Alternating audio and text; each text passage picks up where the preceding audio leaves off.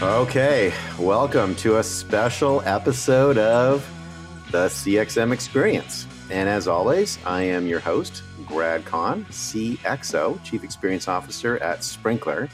And today I am joined by Paul Herman, Vice President of Product Marketing at Sprinklr. And Paul is a longtime colleague and peer of mine. Paul and I were both early customers of Sprinklr. Fondly recall days of jumping on the train and going down to Portland and seeing what they were doing at Nike. So I quote Paul all the time. And Paul is one of my favorite people. So I'm really excited. Paul's one of my first internal Sprinklr guests. So really glad to have him on. And Paul, you're the third show of 2021, the year that everyone was looking forward to and everyone's already regretting. It must be hard to be 2021. You know, expectations were so high. They were so high, probably unrealistically high. But how are you doing? And how was your break?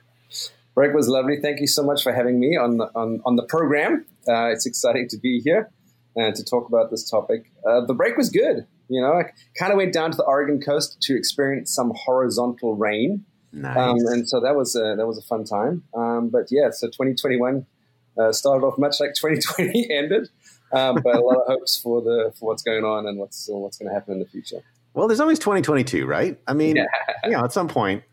Anyway, I wanted to talk today about something that comes up all the time. In fact, I was just on a call this morning with one of our customers, a very, very large global packaged goods company, who's I think I must use every single one of their products, but not some of the products I've used, but I'm not in the use zone on them right now, but certainly been an amazing experience with them. And they're right in the midst of digital transformation. It was a really interesting conversation. I actually was quoting you liberally and crediting you, by the way, Paul. So just so you know, I was quoting and crediting you. But they're at a stage where I feel like maybe you and I were a couple of years ago, or maybe even 4 or 5 years ago. I think it was maybe easier for the tech firms and Nike. I know Nike's an apparel company, but also feels like a tech company in some ways. And I'll let you talk about that. But a lot of the companies are really just starting to get on board with digital transformation. And I think DT is for me a really fascinating topic because I remember about 2010, when I was at Microsoft, what digital transformation meant was really switching from analog to digital. And this almost seems ridiculous now in retrospect, but the big thing in 2010 at Microsoft is that we weren't going to use paper anymore. They took away the copiers. Steve Ballmer sort of famously went to OneNote on everything, and we were now digital. It was really just paper in digital form, but it took a long time to really get to true digital, but that was sort of a necessary first step, which, a lot of companies aren't there yet. Then there's this sort of second wave of disruption, which is how do you start thinking about things in real time? And how do you look at things on a going basis? And that's very different from the motions that have been set up in most companies, which are kind of quarterly motions. And I think the third wave that's coming along now is that when you can look at things in real time, you can also talk to your customers in real time, and you can look at what your customers are doing in real time. And that's a whole other sort of mindset shift around customer first transformation. And so I want to just jam on this sort of topic with you a bit. You're out there a lot. You see a lot of this going on. I'd love to kind of get what your impressions are from different groups and different companies. And then underpinning all of this and underpinning what I think is making DT realistic now is that AI is getting sophisticated enough that the machines are able to actually get in there and do the work that required human intervention before. So that's kind of our topic for today. We'll kind of do this for 10 minutes or so, just kind of go back and forth. Love to hear your thoughts, and let me know where you want to start on this one. Yeah, I think it's really, really fascinating to see. I would say you're right on. I think the last 3 to 5 years has seen a tremendous amount of acceleration, especially 2020.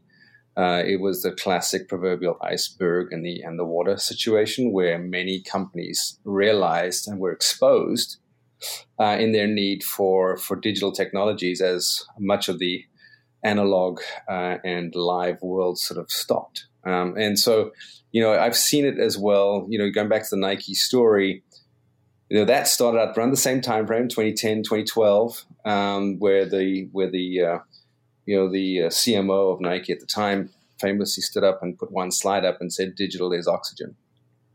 Oh, I remember that.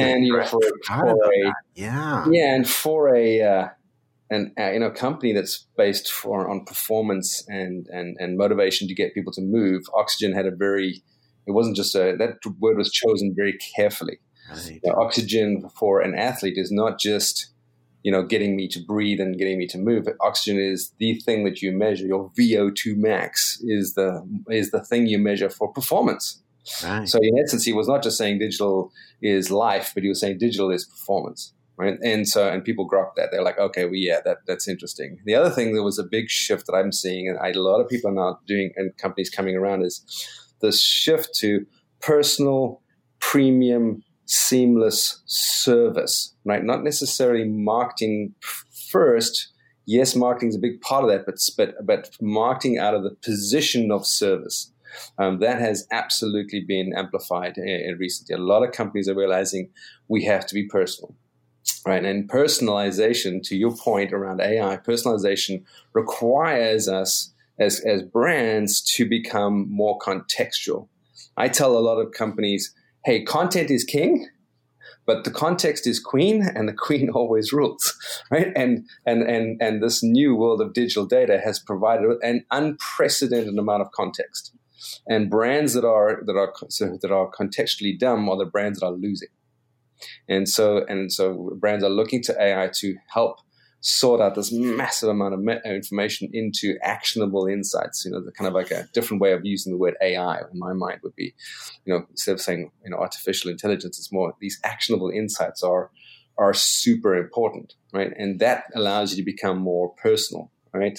Yeah, then very interesting. Becoming sort of premium is then, okay, I've got to break through the clutter. There are way more people online than ever before. I think I read the stat the other day. There's about 5 billion smartphones. Amazing. In 2021, right? So you got to break through that clutter, right? So that's the premium piece. I'm competing with Jerry of the day, or some skier wiping it out, or my best friend's cat, right? So I've got to break through there. So I've got to become relevant and premium. That's where AI can also help, right? AI is going to help me then to sort of understand, maybe it's AI in that instance is asset identification, like what assets are working, when are they working, right? So that's interesting. Then we go to this concept of seamless. Oh my, how many times have you and I heard the word customer 360, right? Treat me the same on any channel that I'm engaging with you, or more importantly, treat me on the channels that I want to engage with you on, right? So that becomes really interesting. And there in the world of AI, I would say, you kind of have, that specific area is more like, how do I do the AI? There would be maybe like an automated, inference. How do I infer what the customer or what the consumer wants to talk to me about? How am I able to sort of assist the interchange of information? And then finally, service, right? Service is an interesting word for a marketing person.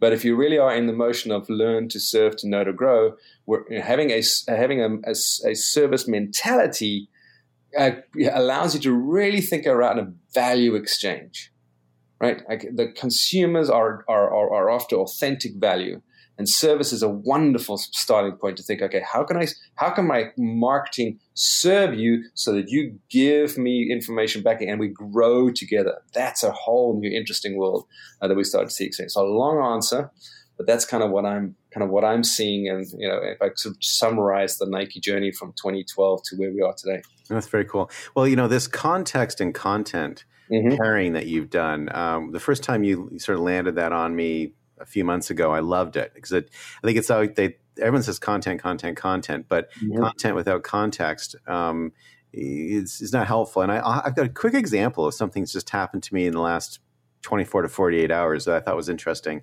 And it just points out how far we still have to go. So I went to go see a knee doctor. I've had some problems with my left knee, and I did an MRI on Tuesday. And the MRI result came back, and my doctor called me immediately, and she said, "You need to get you on Zoom like right this second." And I'm like, "That's always a good sign, right?" Another a knee-jerk reaction. Yeah, a knee-jerk reaction. That's awesome.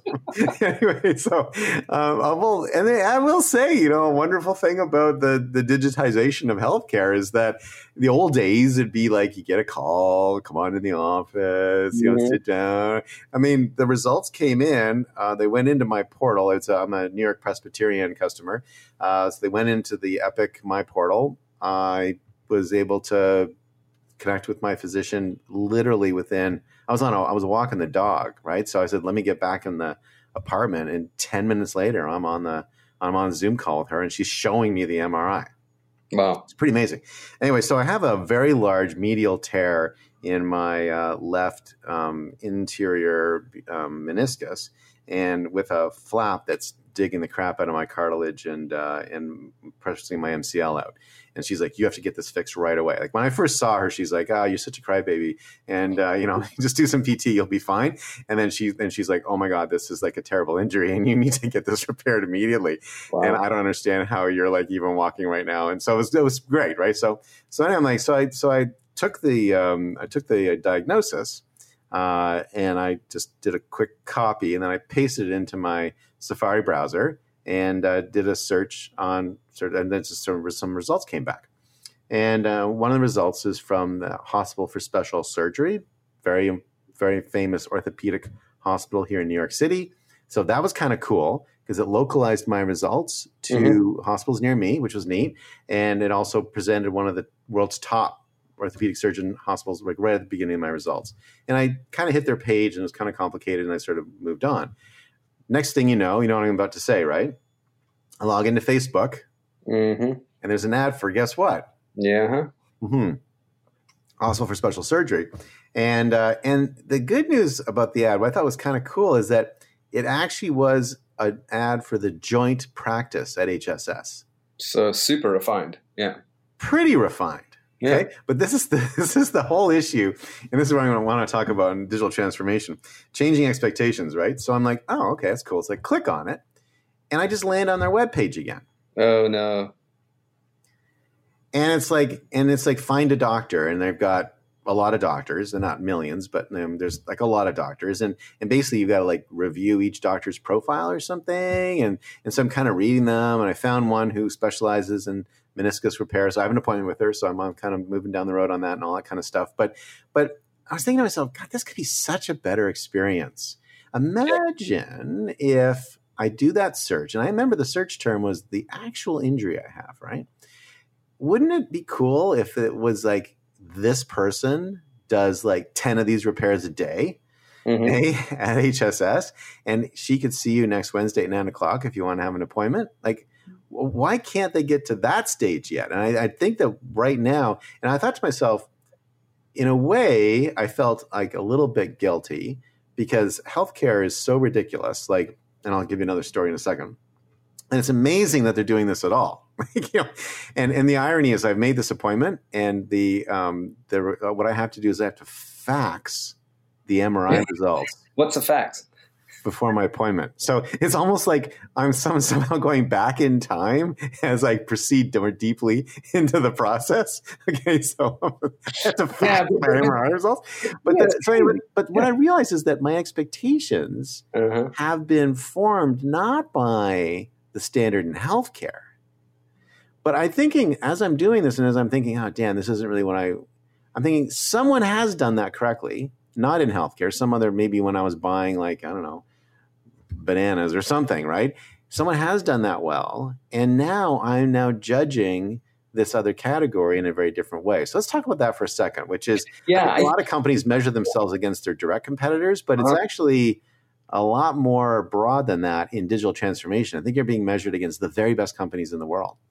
I couldn't agree with you more. Well, I use the phrase, the modern consumer is coming with a backpack full of expectations, and probably none of them you put in the backpack. Yeah, right? Love that. So the way the consumer is looking for search is influenced by Google. The way the consumer is expecting share is coming from social networks. The way the consumer is expecting up to the minute feedback may be coming from the back in the day when they used to get an Uber, or today when they're ordering a pizza, right?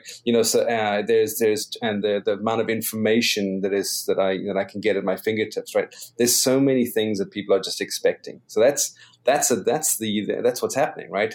And the other thing that's observation there is that many brands have realized that they can't approach many of these modern channels like they've approached traditional channels, in the sense of many modern channels, if you're creating one, you're birthing people.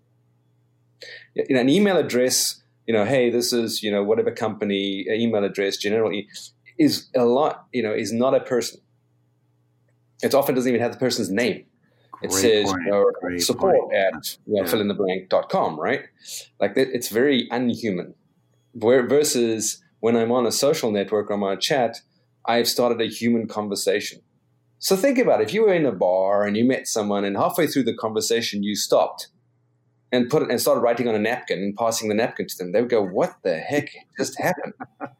And that's what brands do. It's like, we start, "Hello, my name is," and then I'm sending you a napkin, or please call me at this number, and walk out the bar. You're like, what just happened? And we don't think of it like it that way, but that's how we're treating consumers. Wow, we're just having a great conversation here with Paul, and going a little long, so I'm actually going to cut this thing into two. So this ends part 1, and we'll come back with part 2 tomorrow. For the CXM experience, I'm Brad Kahn, CXO at Sprinklr, and I'll see you next time.